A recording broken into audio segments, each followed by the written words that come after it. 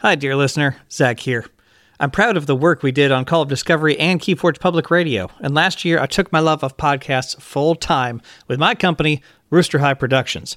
If you know someone with a business who wants to broadcast their expertise through podcasts and derived social media marketing, send them my way to zach@roosterhigh.com. Thank you so much. Hey there, listener. Zach here. We are not tackling the topic of playing to your outs today. That is being bumped to another time later to be determined. But today, I am so excited to dive into this interview with Roseville Vault Tour winner June, who piloted her deck Becky to victory at said Vault Tour.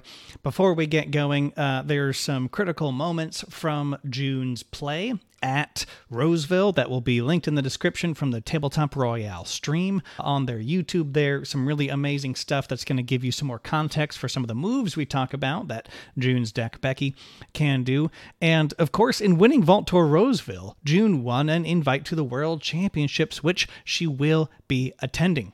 Now, if you are a competitive strategic thinker, you might think, well, the element of surprise is always good at these things. So if June is planning on playing Becky, why would June talk about Becky at length on a podcast just 2.5 months before Worlds?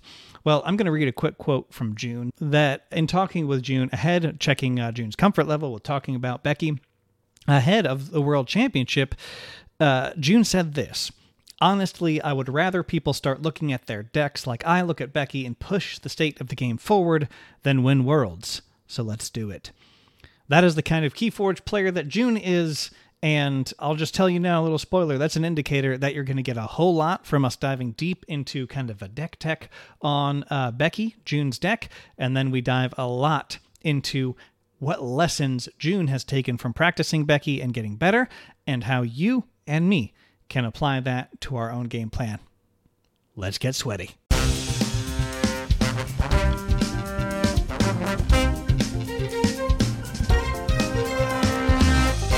Welcome to Keyforge Public Radio with your host, Zach Armstrong. Hello, everyone, and welcome to Keyforge Public Radio. I am your host, Zach Armstrong. Thank you so much for joining us. And remember to subscribe on your listening platform that you're on if you haven't already, because if you weren't subscribed, you weren't going to see this awesome episode when it dropped, because today we have a very special guest.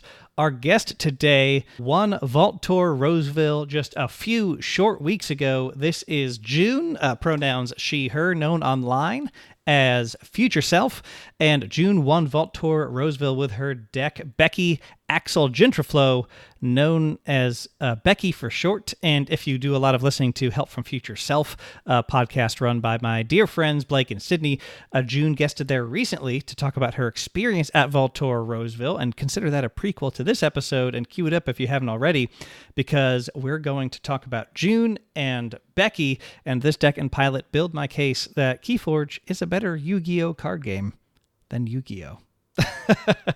Welcome to the show, June. Hi, Zach. Thanks for having me. I'm so excited. Of course. Thank you so much for coming on. I'm excited to talk about Becky, and your episode over on Help from Future Self with Blake and Sydney was lovely. And I immediately said, okay, well, now I I need to have June on over here to talk even more about Becky. So I appreciate your willingness to jump on and talk about this awesome deck and your experience with it. Oh, yeah. I think it's a great idea. My episode of Help from Future Self was like fun and amazing, but also like sprawling. And we talked about everything under the sun. It was great. Oh, yes. It's very good. Very good episode. So Becky is the deck you've just won a Vault Tour with, which is really exciting. So we're going to introduce the listeners to Becky. Becky is a mass mutation deck, Shadows, Logos, and Star Alliance. And June, what are some of the first things our listeners might notice looking at Becky's deck list? The first thing I always get is people are like, "Oh, triple Cronus, nice." Mm-hmm. Now, if you're looking on like decks of Keyforge or the Master Vault, you'll see that one of those Cronus has 2 drop hips on it, which is a huge boon, just like instant payoff, you know? Mm-hmm. Means you always have those draws when you need them. Other things you'll notice are that other people notice the borrow. tends to sort of like mess with a lot of game plans, especially once you start accelerating a deck so that you're playing the cards multiple times. Having one borrow means that like suddenly their entire artifact game plan is at risk. Right, because you keep repeating that card. Yeah. For anybody who might have joined since Mass Mutation, Cronus is a 3-power mutant, and it enhances 2 draw pips into the deck. I'm sure you've seen those in Winds of Exchange. And the text on it, pretty simple, but very powerful. It says, after you resolve a draw card bonus icon, you may archive a card. And so having a draw card bonus icon or multiple land on Cronus itself is pretty huge, because you're playing Cronus. That passive text is in effect already, and so you get to draw and then archive after you resolve that bonus icon. So having 3 Cronus in the deck, 1 that's already enhanced, and then a bunch of other draw enhancements in the deck means you're going to be archiving a lot with Becky. And Borrow is another card from Mass Mutations, Shadows action. Allows you to steal an artifact and makes it a Shadows artifact. So since you're stealing a ready artifact, usually it's ready and in the house you're in, so you tend to be able to use them too. It's highly impactful. I'd say the last. That's just so. I was just gonna. Borrow is just so strong. There's an old Coda card called Sneck Lifter that was like a little more balanced, because it said steal an enemy artifact. If it doesn't belong to one of the 3 houses on your identity card, move it to Shadows, which is like already a good boon to make sure it's usable in your deck. But Borrow was like, no, we don't care if it's in your other houses. Just go ahead and make it Shadows so you can use it right now. Like it's so good. It's so good. I'd say the last thing that people notice about this deck, or maybe the first, depending on who you are, is that it's currently rated at 78 SAS on decks of Keyforge, which means it's not a competitive deck. Sure. Yeah, that would certainly be the general community context of looking at numbers and saying what could top 8 a Vault Tour. A 78. Now, we've seen a couple 78s. Shout out to Magic Duck, who I hung out at Philly with, made top 8 with a 70-something deck. But generally speaking, you're absolutely right. People will look at it, go 78, you're not going to do anything crazy with this. Right. Sure. Yeah. Totally. Not true at all. Yeah, the more sets come out, and the more things like Becky happen, hopefully the wider that range of what could possibly top 8 a Vault Tour becomes, right? So those are the things people notice. And so June, what's unique? I know every deck is unique, right, quote unquote, but to you, June, from your seat as the pilot of Becky, what is unique about Becky? It's really tough, because so many of the lessons I draw from Becky are applicable to other decks. But I suppose what's unique about Becky is that she bursts in all 3 houses, right? Wow. Okay. Yeah. So you've got Logos bursts with like repeating Lethalogica or using Mutagenic Serum. You've got Shadows bursts by one last job stealing 5 amber, or you've got Starline's burst. Sometimes you're just jamming a few upgrades and you make 4 or 6 amber, and other times you play all those upgrades multiple times and you make 24 amber. That's a lot of amber to make. Yeah. Bursting, being able to burst like crazy in every house is that is a very strong threat from a deck, right? You can do it in any house. If people are, if you've got, if they're trying to shenaniganize you, right, with playing around with what houses you can play. I mean, sometimes they'll still, shut a deck down, but being able to burst in any house, whatever your situation is, that's a strong position to be in. Yeah, it's made stronger by the fact that it has I would say like nearing like a critical mass of efficiency, right? Like efficiency, like kind of improves your other cards, right? And if your other cards are also efficiency, you're reaching a point where like you're not just you don't just have speed, you have acceleration, right? Yeah, sure. Sure, that speed multiplying itself, especially between the pure draw efficiency you have here in Becky, and then also the archiving, which lets you not just take cards and keep cards in your hand, but strategically stash cards away for whatever your big move is going to be later. And that's a pretty critical combination. Like you said, it starts to reach a critical mass. Yes, because that combined with having burst in all three houses means that potentially you're sorting. I used to joke, and this is kind of still how I play Becky, that Becky is broken because she sorts her cards into 3 separate piles over the course of a game. I love that. What are the 3 piles Becky sorts her cards into? So when I first started playing, it was Shadows in the Archives, Star Alliance, and the hand or discard, and then Logos on the board. Okay, that's fantastic. Yeah. So Shadows in the Archive, that sounds like that's probably playing mainly towards that One Last Job play. If you're unfamiliar with One Last Job, rare Shadows action, it says purge each friendly Shadows creature, steal 1 amber for each creature purged this way. No alpha, no anything like that. You can just play cards exhausted, purge them. And then that's another kind of efficiency if Becky wants to start looping cards, right? It also has a drop. No shadows. Oh, and the One Last Job has a draw pip. Okay. That's pretty great. That's pretty great. So you've got the Logos on the board, so that looks like 3 Cronus. There's a Dinobot, a Dinobot. Wow. There's a Dinobot. Those are the kinds of things that in editing I'm like, that might stay in. A Dinobot, a Munchling, a Quixo, and a Titan Engineer. It looks like there's 4 draw pips on spread out on all these creatures. You've got one on the Fission Bloom as well. And then your Star Alliance, you've got 3 draw pips, 3 draw pips as well. So you've talked about these piles that you kind of learned about how Becky wants to sort her cards. When you opened Becky and started playing with Becky, what did your early play experiences look like as you started to discover all these things Becky wanted to and could do? So some may know that I opened Becky in a 4-person sealed pod. And so I played 3 games with Becky, and I think in those 3 games, I called Shadows maybe twice. And those were my early play experiences, was just like, oh, this Shadows house is terrible. I'm going to stow it away, you know? Right. That was the idea. And like, for the most part, like half the cards are quite bad. Sure.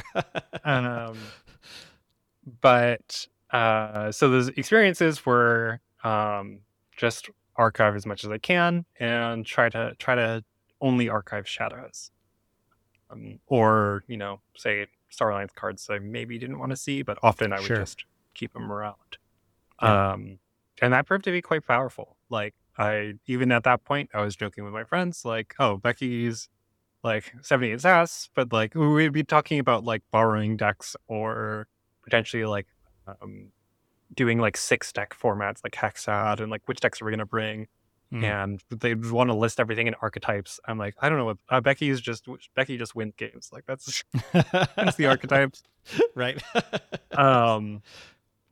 And a lot of my early experiences were just trying to maximize efficiency and like sort out cards, get myself to 2 houses, and then just use that efficiency to close out a game.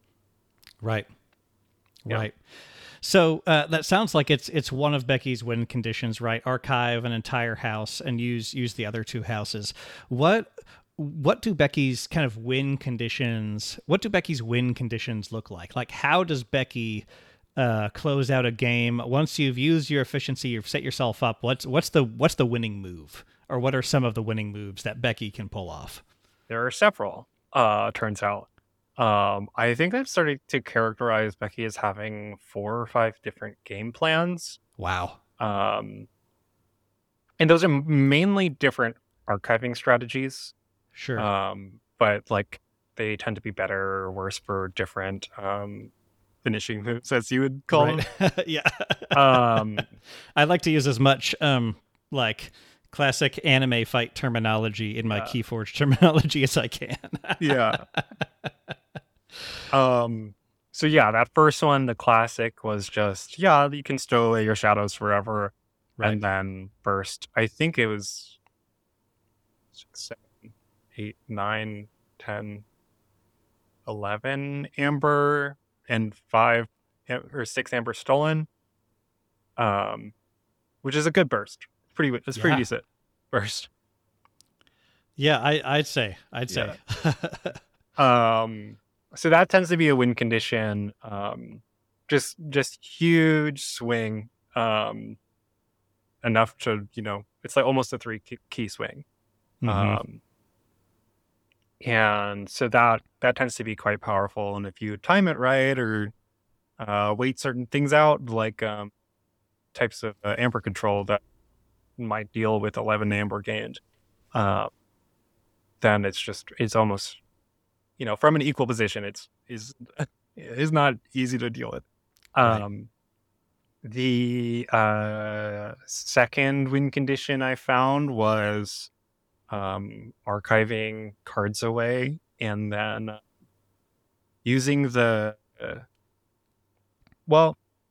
honestly, just as the second thing I found was that I could reduce my deck down enough so that I could play Lethalogica almost every turn, which meant that with Vision Bloom, I'm gaining 4 amber every turn. Oh, because that Lethalogica comes with a pip by default and then is enhanced with 1, and Vision Bloom will, the artifact that'll double those bonus pips, for sure. Yeah. Yep. And as we know from Treasure Map or Commune, like sometimes gain 4 is just good enough. Plus I get to do other stuff, like archive with Autovac or, Yeah. Lethalogica draws a card in Logos, right? So that proved to be quite good. Just like a steady, powerful amber gain is another plan it has. Turns out mutagenic serum is really good with I think it's 4, 5, 6, 7 mutants. 7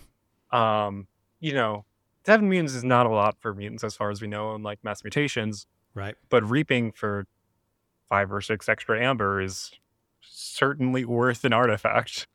Yes. The artifact mutagenic serum and then SV3 Lander from Winds of Exchange are cards that I never see a whole lot of buzz around in online spaces, but then you get absolutely smashed by a mutant board that gets to be used 2 or 3 turns in a row to just reap out for check every turn. And it's the same thing with SV3 Lander. If you don't blow up that token board, they're just getting to use them in back-to-back turns. So yeah, those artifacts carry a lot of value, and I could see that being the case here for sure. Yeah, really powerful if I'm allowed to keep the board. Even mutagenic serum for 2 creatures makes it, a 3 amber gain, which is a good card. We like those. No, that's a very good card. Yeah. That's a good card. That's some very good math where there's other games that are a little more specific and quantitative with their card values, right? And you can talk about above rate, below rate, especially in things like Flesh and Blood. You can do a little bit of math and call a card good or bad, kind of off the cuff at least, just based on its math. But looking at the mutagenic serum math, where it comes with a pip, and if it gets you 2 more amber, that's 3 amber for 1 card. And with Omni, there's very little setup cost, right? Just getting mutants to stick to the board. So that's awesome. That's awesome. So in that plan, I tend to, it actually has affected all of my plans. I tend to archive my mutants last, just because it's like I get a little bit of extra ability, like, or when I'm like playing creatures, they are the ones I'll be able to house cheat with. Got it. Yeah, that makes a lot of sense. One of those lessons that took a while to learn if it was worth it and to learn when it's worth it, right? I would say what is that? 2 plans? 3 plans. 3 win conditions. The 4th win condition is Lethalogica loops within the same turn. Okay. And so you can Vision Bloom the first Lethalogica, gain 4 amber. If you've got no deck, then or if you draw through your entire deck with Lethalogica, right, you play a draw pip, maybe draw it. If you have no deck, you definitely draw it. Play another draw pip, draw it. Reap with Dinobot, draw it again. Nice. Often playing for 2, 3, 4 times in a row in the same turn, which is including Fission Bloom, generally about like 6, 8 amber. Wow. Nice. Is a good win condition. And you can do it again. For sure. Yeah. I would say the fourth win condition I found was actually very similar. It is kind of the same thing. It was just I found perhaps a better way to do it. Using my creatures with draw pips like Titan Engineer, and Cronus with a with bouncing Death Quirk. So if you think Lethalogica, Cronus with 2 draw pips, right. Titan Engineer, that's 4 draw pips on 3 cards. Yeah. And 4 draws on 3 cards because Lethalogica draws. Okay. And then bouncing Death Quirk is your 4th card. So you just kind of can go infinite if you draw them in the right order. Right. As long as you draw your Cronus before the BDQ, you'll loop every time. So that is very cool. It's basically a 50-50 to loop again and again and again. But you always get to do it at least twice, which is great. Wow. I've generally I expect to do it about 4 or 5 times. Sure. Sure. That is where Becky was when I went to Philly. Now, I was also aware that there was the ability to rule of 6 in Star Alliance. Okay. However, it was kind of just a thing that happened when you had already won the game and all your cards were in your hand, right? Sure. Bit of a win more move. Yeah. Bit of a win more move. And also, like, at that point, I was still playing burst plans, still pushing for keys at the same pace as my opponent. Right? It happened maybe 1 in 20 games. Sure. Maybe less. And then Philly happened. I missed my round and things happened and I didn't move on in there. But I went home and I did what I would always do to make myself feel better. I played Becky and I was like, okay, she's still great. I played a game called Slay the Spire, which I have played a lot. I played a lot before. I probably have I don't know how many hours. But in Slay the Spire is a computer deck building roguelike game. So every run, which is maybe about like an hour of play, you are crafting a deck. Sometimes you get worse, sometimes you get better, sometimes improving your cards. Right. To get to the end. And over as you progress, you go through what are called ascensions and basically increase the difficulty. And at higher difficulties, you start to find that like thinning your deck and having like a true game plan for every card in your deck and like what a turn looks like starts to become necessary, right? Yeah. And not only that, but planning for like what comes next, because you know that certain enemies pop up on certain floors, or you can tell what the boss is that you're going to fight, and you know what they're going to need. You're going to need to deal with them. Right.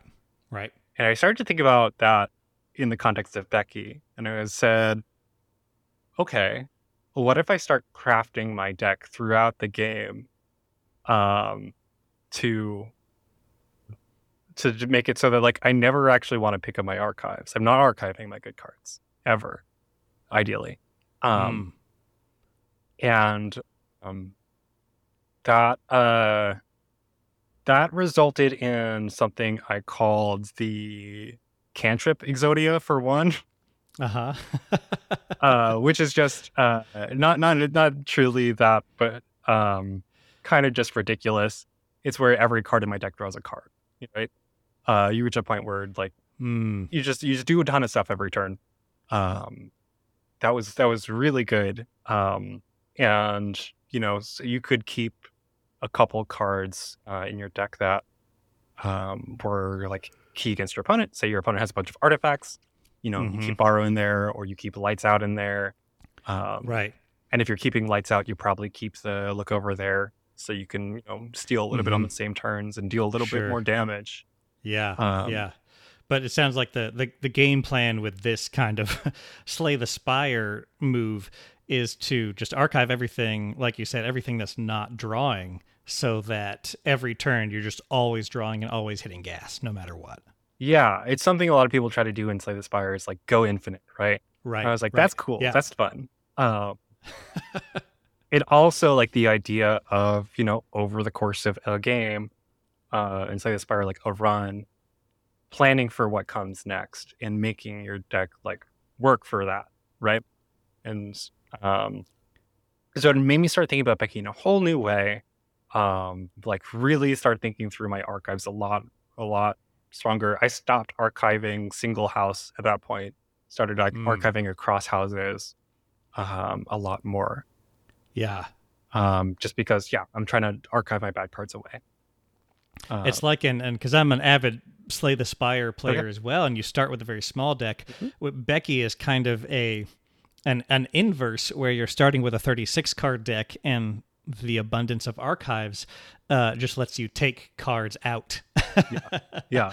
As you can choose what to take out as the game goes on for towards some end game plan, mostly based around draw, and like you said, keeping just whatever answer you want to hold on to. I love that. Yeah, and I don't know why I'd never made that connection before. Like, I have so many hours in Slay the Spire, I have so many hours in Keyforge. Yeah. I never thought, like, oh, let's play like this.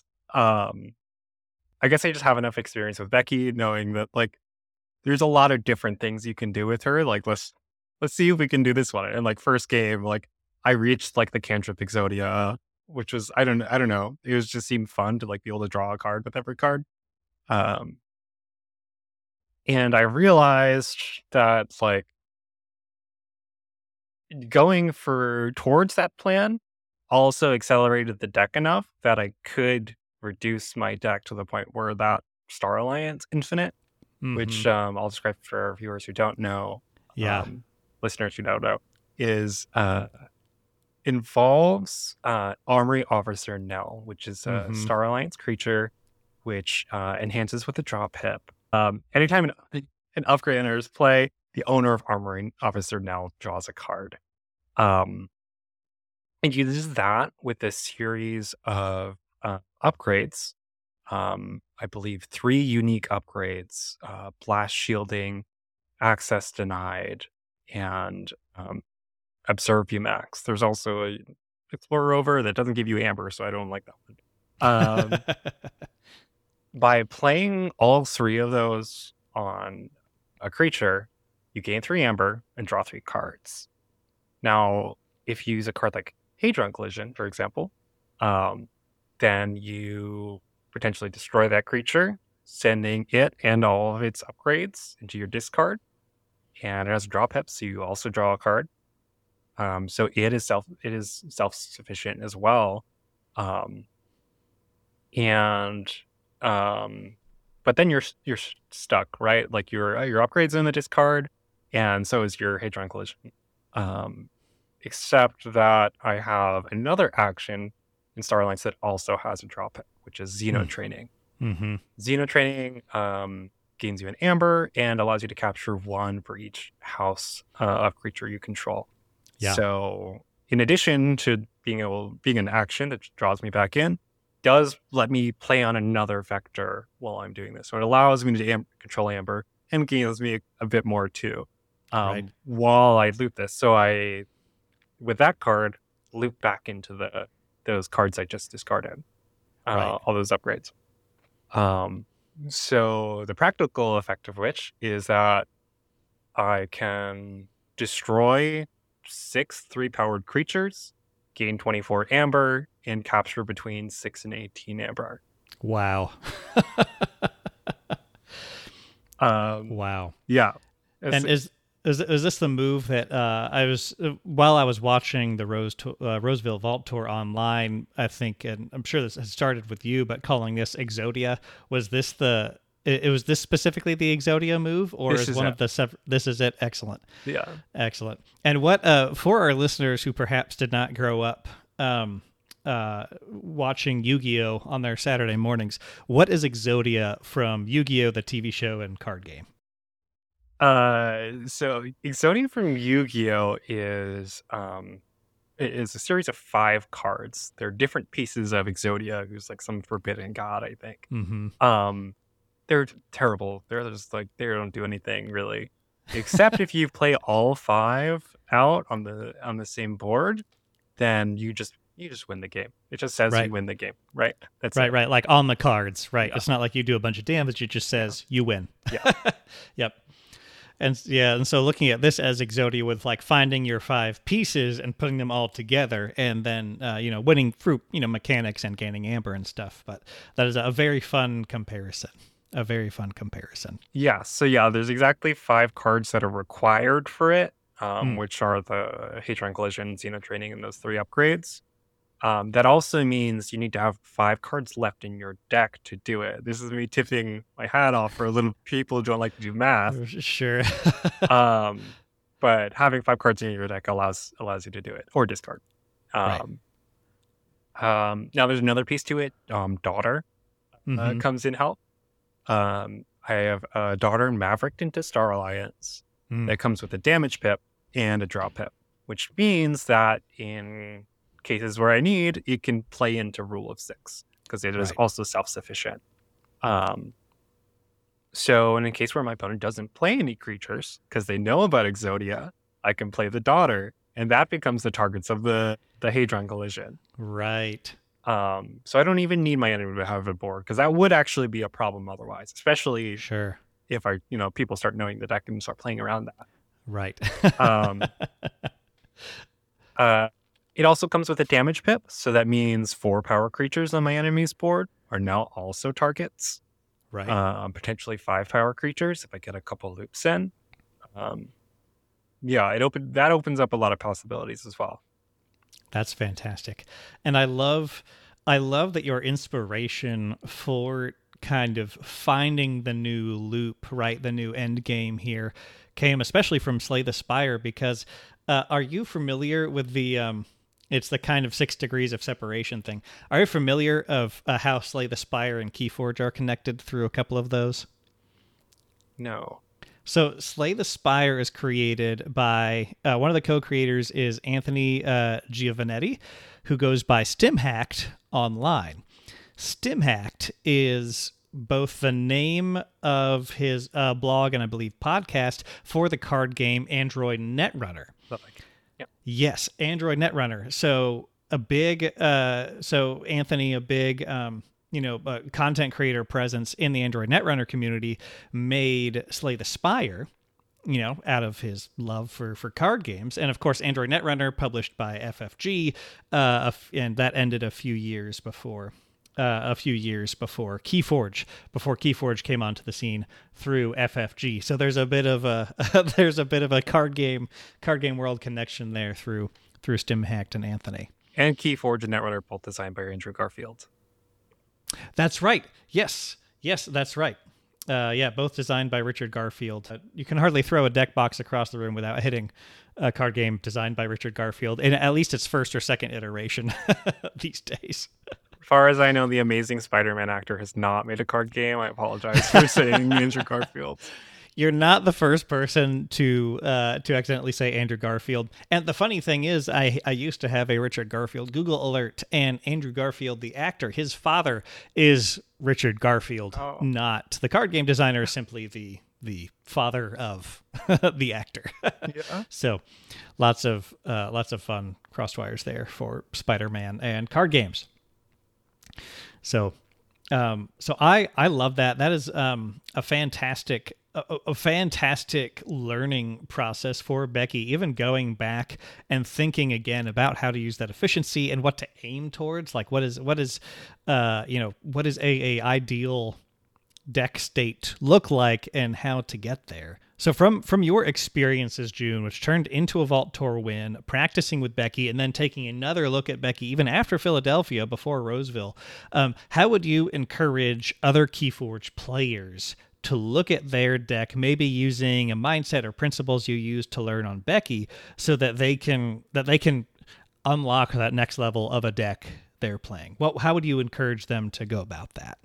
Like, continue to like reassess your strengths, especially in things you have agency over, right? Things like when you hold cards, when you archive cards, what kind of cards you're archiving, the way you're handcrafting. These things are all kind of unique deck to deck. Yeah. And it just requires practice. Like I've talked about this, but specifically, I don't consider a deck playable until I've played it 50 times. Sure. Sure. Which is like pales in comparison to how much I've played Becky, but like that's because she rules. But right. I don't think every deck is capable of the kind of like exacting like branching paths that Becky is. I think there are many decks that are. I think cards like Ultra Gravitron and now Strange Shells, Autoencoder, all do things like that. And, we see people playing those cards, pulling their archives. But, we've also seen people like ramp up and accelerate, like I said, using Ultra Gravitron to just play it over and over again. So there are certainly decks with the possibility of reaching game plans similar to Becky's. But I think just every deck, you play if you play into enough different kinds of matchups, you start to just understand what you're supposed to do when you sit across the table from you start inspecting somebody's Archon card. And that's really it. Like, I don't practice too much against what people would call like, Vault Tour winning decks, the big ones, the ones that people dare not speak the name of for fear of facing them in round one. Right. I don't practice too much against those. I mean, if I run into them, I'll play them for sure. I'm not going to turn that out. But I find the most joy in facing new people on the Crucible and getting new experiences of totally different decks.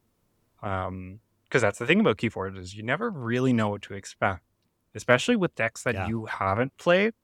Like just seeing how much a deck that I have played has changed. Like certainly there is something unexpected that can happen across the table, and getting like a breadth of experiences teaches you what to look out for. Like that's truly the best way, I think, is just to learn what your deck does and doesn't like. Learn at what point are you too far behind or catch up. Like for me, that was an incredibly important point. Like I talked about this with my friend Metaps, where I made Exodia, but like that didn't mean I could like put the deck down and then go to Roseville and win. Right. Because having a powerful tool, having a secret weapon, is actually worse if you don't know when to use it. Wow. I think.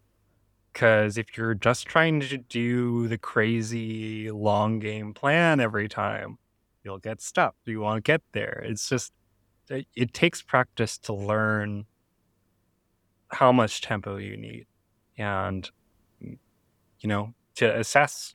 So I find myself assessing with Becky every game, every turn.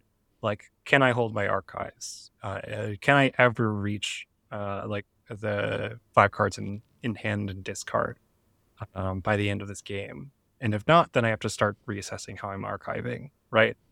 And I think there are similar lessons you can learn with your deck's game plan and how far behind you are on tempo. And those are things you can best learn by practice and just a breadth of experience. Amazing. Amazing. I loved what you started off with there and then expounded upon with the practicing a lot. Continue to assess your strengths, especially the ones you have agency over, right? That is, that speaks to some critical thinking and like reflection time on saying, what did this deck do? What did it not do? How did my choices affect it? Because one of the biggest lessons for me as I grew as a player was, instead of saying, oh, I just didn't get the cards I needed, that's why I lost, I moved on from that. I thought that way for a while, and I moved on from that and said, well, what if I had held a card here?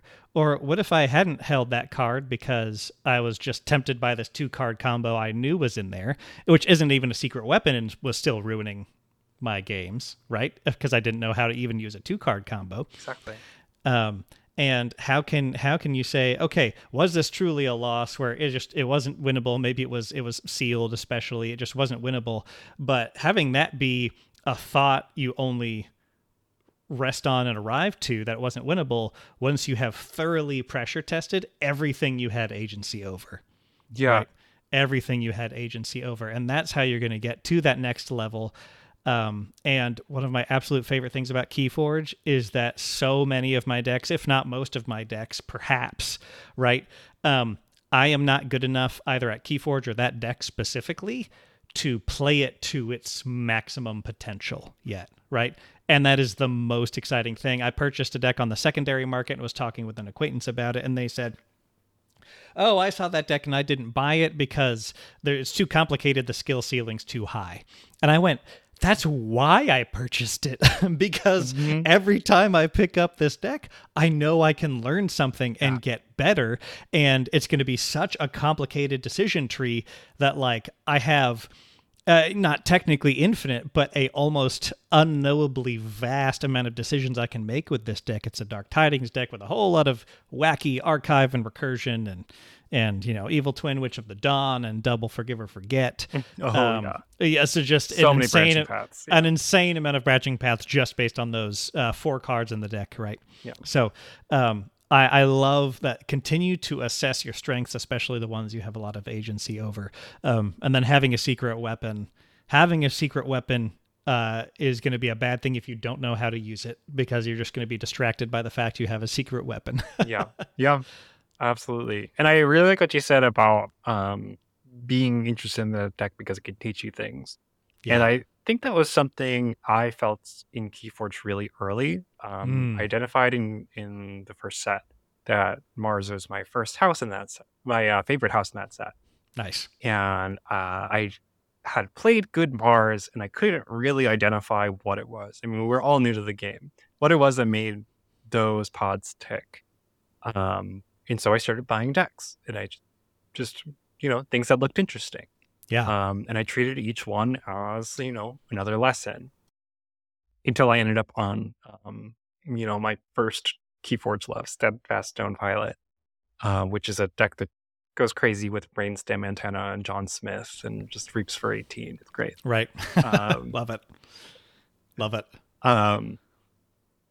And I think, starting to treat decks as things that not only make you better at playing them, but better at playing Keyforge, has a lot of value. I think Becky has made me better at Keyforge, not just Becky. Wow. And now you and Becky have won a Vault Tour together. Vault Tour champions, June and Becky. Yeah.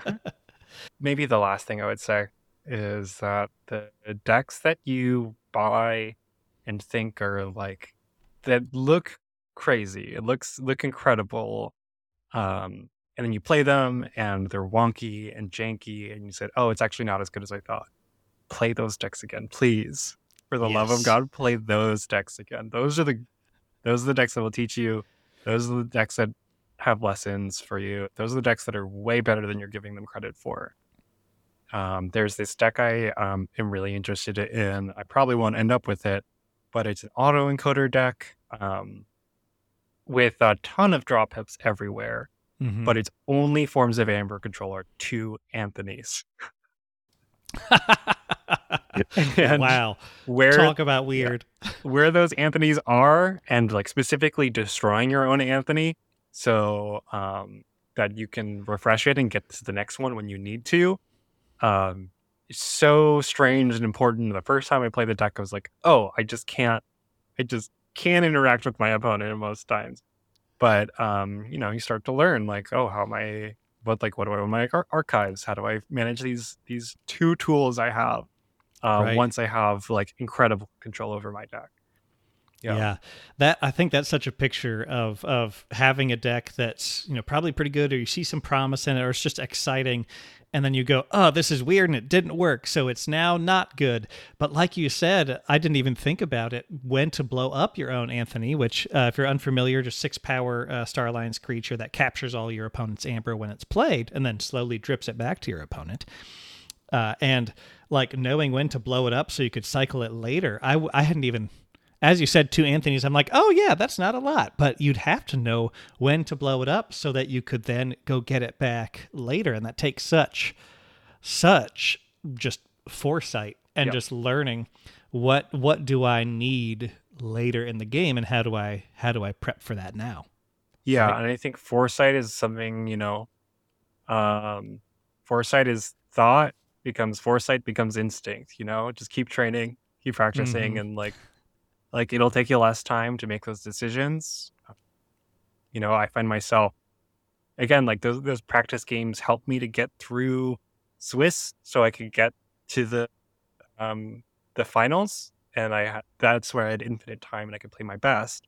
Right. But learning how to manage your time comes with practice for sure. There are a lot of decks I would love to play in tournaments, but I think are too slow. But that's because I haven't practiced them enough. Right. Yeah. For sure. Yeah. For sure. Awesome. June, well, thank you so much for coming on KPR. Really appreciate your time and your willingness to dive into Becky and everything Becky has taught you. I think that was one of my favorite things to talk with you about, just talking about how a deck can teach us more about the deck and Keyforge, and then you go to other decks. I'm feeling a little inspired myself to go back to. I opened a very good Winds of Exchange deck with Prospector and some other stuff that I played it, and it was exactly what you said. I'm like, this is weird, this is janky, it doesn't exactly have these tools, and I had the thought, but you repeated it and convinced me. I'm like, no, I just need to practice that deck more, because there's probably more to unlock. There's probably more to unlock with that thing. Probably every puzzling trinket deck in the world. Oh my gosh. Also, yes. Yeah.